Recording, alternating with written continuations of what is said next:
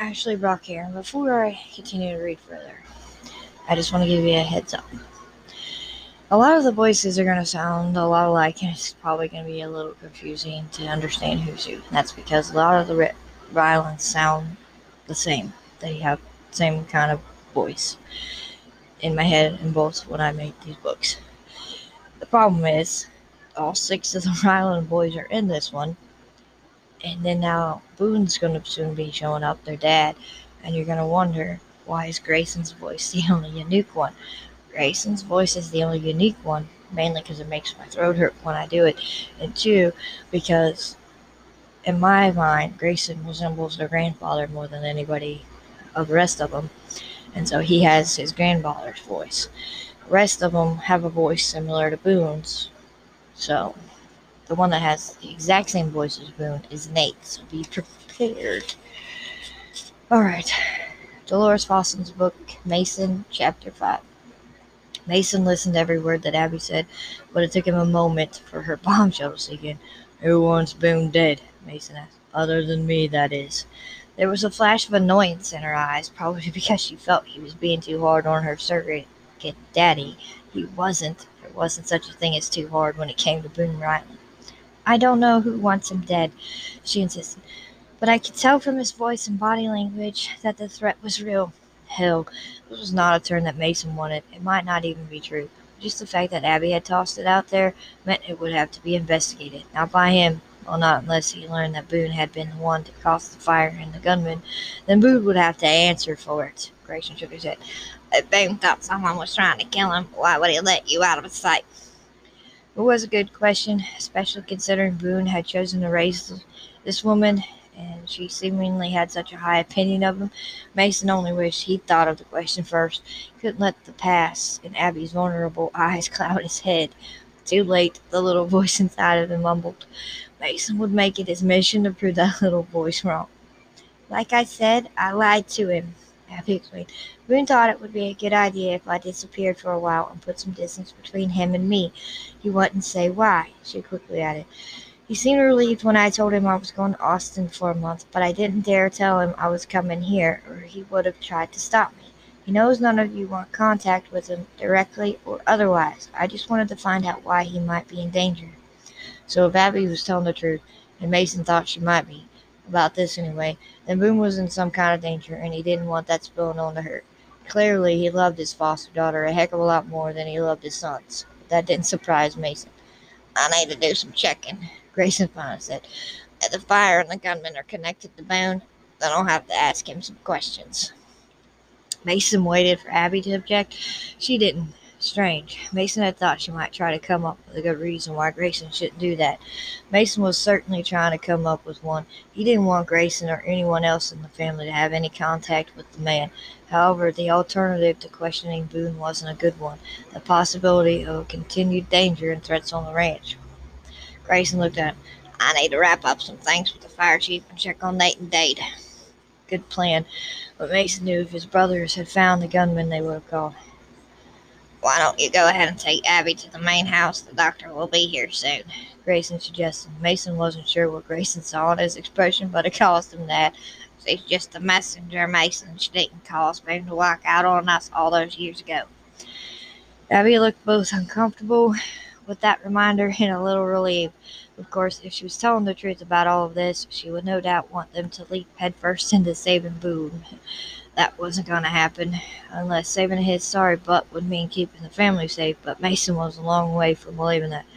Come on, Mason told Abby, and he started out of his office and toward the main house. Kept his gun ready, just in case, but he doubted the gunman would make a repeat appearance tonight. You think this is a smart move? Abby asked, catching up with him. I don't want the gunman coming to the house. Neither do I, Mason drew. It's the safest place on the ranch. It has a security system with surveillance cameras. Some areas of the grounds had cameras too. He as soon as he had Abby tucked away in one of the guest rooms, she could wait for the doctor, and he'd check the surveillance feed to see what he could find out about the gunman. About Abby too. Your family isn't going to like me being there, she mumbled. She followed him along the crushed limestone walking path that would take them directly to the back porch. Mason couldn't disagree with that. They wouldn't like it, but they wouldn't turn her out. Not tonight, anyway. If he found out she told him another lie, even a single one, then he would toss her out himself.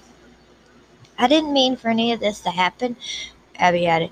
I figured I'd come here, get some answers to save Boone, and leave. Guess you figured wrong, huh? But Mason immediately regretted that dig.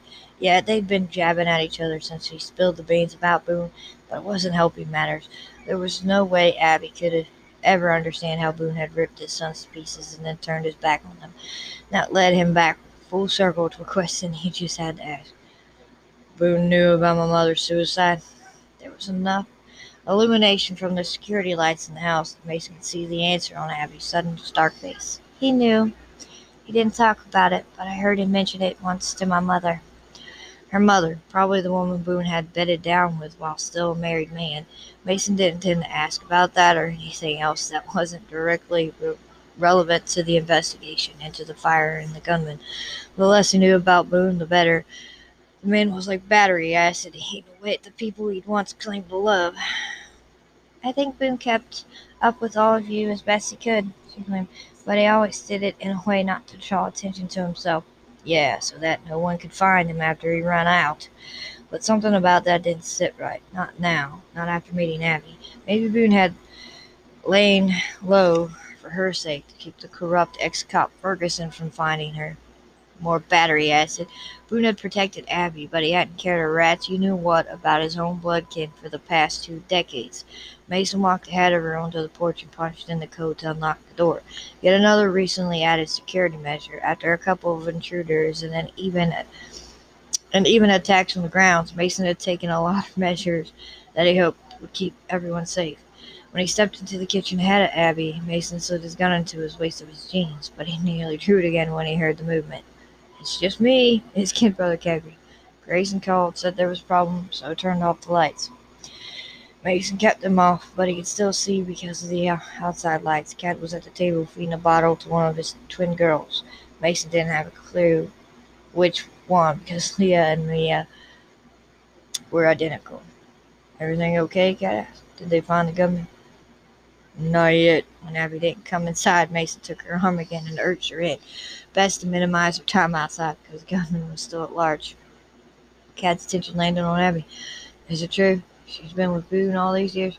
Pretty much. Well, unless she was lying, but Mason couldn't think of a good reason for her to do that yet. Still didn't make sense to lie about something that was going to make her an outcast. That's exactly what it had done. Cat didn't sound any happier about the situation than Mason was. I'm sorry for all the trouble, Abby mumbled. She inched closer when Cat put the baby against his chest to burp her. Even in the dim light, Mason could see Abby smile at the end. How many grandchildren does Boone have? Mason wanted to answer none because the man who had to be a father first before he could become a grandfather, Boone wasn't anywhere close to being a father. 6, Cat answered, still staring at her. Abby smiled as all, probably because of Cat's less than warm tone. That was Mason's cue to get her out of there. This way, Mason instructed, and he led her out of the kitchen, into the foyer, and up the stairs. It wasn't a short walk. The 3-story house was huge, and it was getting bigger now that Cat and his wife were building another addition so they'd have private quarters. He heard Abby's breath racing by the time they made it to the top of the stairs. She was winded. He was betting that was part of the adrenaline crash. Soon she'd be too exhausted to stand. Mason led her to the room directly across from his. Part of him wanted to put her as far away as possible, but the danger wasn't over. Plus, he wasn't sure he could trust her. He didn't want her sneaking out before they got the answers needed for their investigation. The guest room, he let her know, turning open the door. The doctor will be here soon to make sure you're okay. If you need anything, I'll be in there. He pointed to his own suite. She nodded, pushed her hair from her face, but she didn't go inside. In the morning, I'll need to go to the bank so I can get some money to leave. All my cash burned in the guest house, and I don't have a credit card. Mason hadn't forgotten about the fire, but for the first time he realized all of Abby's belongings had been inside. I owe you some wages, and if it's not enough, I'll lend you the money. She managed another of those awkward smiles. You're really anxious to get me out of here. Can you blame me? No, she shook her head. Mason didn't miss the slight tremble in her voice. She was trembling against him. You think it's safe for you to go? It's never safe. Her gaze came to his. If I don't get a chance to tell you tomorrow, thank you for saving me not only once, but twice, and for hiring me. I'm 32, but it's the first time I've gotten a job without Boone's help. For some reason, that admission and the trembling bothered him. You don't need his help for a job. I watched you with the horses yesterday, and you know what you're doing. That's high praise coming from you, she paused. It wasn't a lie, you know. I really did read about the ranch, about what you've accomplished here. You've done a good job, Mason. He didn't want to be flattered, but he was the ranch. It was his baby. He was as married to it as his brothers were to their spouses and badges. Yeah, he had a badge too, but it would never mean as much as this place did. Good night, Abby mumbled. She turned and stumbled right smack dab into the door. Mason automatically reached out and caught her. He didn't pull her into his arms, pick her up as he'd done before. The less contact, the better. You just need some rest, he assured her, but he didn't let go of her. Abby made a sound to indicate she didn't believe him, with good reason. It was a lie. Unless she had nerves of steel, she was going to be dealing with the fire and attack for a while. The stuff of nightmares, which she'd no doubt have the moment she fell asleep. When the trembling kept up, Mason mumbled some profanity, slipped his arms around her waist, and led her to the bed. He didn't dawdle. Every moment he was next to Abby like this was a moment of discomfort, and only gave more thoughts of why he didn't want to think about the discomfort. He deposited her on the bed, issued a hasty good night, and headed for the door. Oh man, what the heck was going on inside his head? Except he was pretty sure his head wasn't in on this particular feelings. No, this was behind the zipper, below the belt kind of reaction, a slap in the face reminder that he really needed to take the time to be with a woman soon. Not Abby, of course. She might put a stain on his Wranglers, but she was hands off. There was no way he'd get past her association with Boone, or the danger, the lies too. Hell, she had a whole state of strikes against her. No use spelling them out. All out again. Mentally kicking himself, he headed to his room, took off his Stetson, slapped on the lights, and made a beeline for his laptop in the sitting room office area. Mostly office. There were files, memos, and notes stacked high but neatly on the desk. Best he's doing. He needed to remember to thank the housekeeper, caregiver, for digging out the place again. On the laptop, booted. Once the laptop booted up, Mason sank down in the chair and clicked on the security camera icon. The images immediately popped on the screen. He saw the fire department still at work next to what was left of the guest cottage. Grayson was talking to Dade and Nate, which meant his brothers hadn't found the gunman. Soon Mason would get a call from one of them to let him know that and inform him of any other update on the search. But for now, Mason tapped in the stored security feed and he backtracked an hour. No flames in the cottage then, no one lurking around either, but he kept watching and he finally saw the shadowy figure near the back porch area. There were no security cameras there. Had the guy known that? Maybe, and it meant Mason had some modifications to make. He wanted that in all areas of the ranch covered, even if it was too little, too late. The person on the screen moved quickly, opening a gas can and dousing the porch with the liquid, but he didn't light it. He disappeared from sight. The seconds ticked away on the camera clock. A full minute passed before the front door of the cottage popped open. But it wasn't Abby, the arsonist again. He obviously broken in or gone through the back to the front of the house. A man wearing dark clothes and a baseball cap slung low on his forehead. He had some kind of tool in his hand that he used to unhinge the door, and he propped it in place before he hurried back to the gas can. He lit it with the flick of a match. Mason saw the flames burst around the back of the cottage. He tried not to imagine Abby being inside. She probably hadn't smelled the smoke at this point, probably didn't know she was a thread away from dying. The smoke and fire billowed from the cottage, and even though there was no audio, he saw the shadowy figure move behind a tree. He put away the tool that he used to unhinge the door and took something else from his pocket. Mason couldn't see what, but he copied the still frame and would send it in for analysis. Moments later on the screen, Mason saw Abby throw open the door and yell for help. She was staggering, probably because of the smoke, and that was maybe why she hadn't realized the door was falling on her. She was too late to get out of the way. It slammed right into her back, knocking her to the ground. Mason switched camera angles, going back to the arsonist. The guy stayed there behind the tree, watching and holding whatever was in his hand. He didn't budge until Mason came running toward the cottage and toward Abby. He didn't stay on that camera angle. Mason switched to the others, looking for the arsonist. Finally, he went to the camera near the fence. Bingo. The guy was hiding behind another tree, waiting to gun down Abby, no doubt. Mason zoomed in on his face, adjusted the feed until he captured the image, copied it, and immediately emailed it to his brother Gage at the Silver Creek Sheriff's Office. He also grabbed the phone and called him. Gage answered on the first ring. "There's our intruder?" he asked Mason. "He is. Can you run it through the facial recognition software? I also need to see if you can identify what he's holding in the first photo." "On that now," Gage assured him. Mason heard him typing something on his keyboard. "Everything else okay at the house?"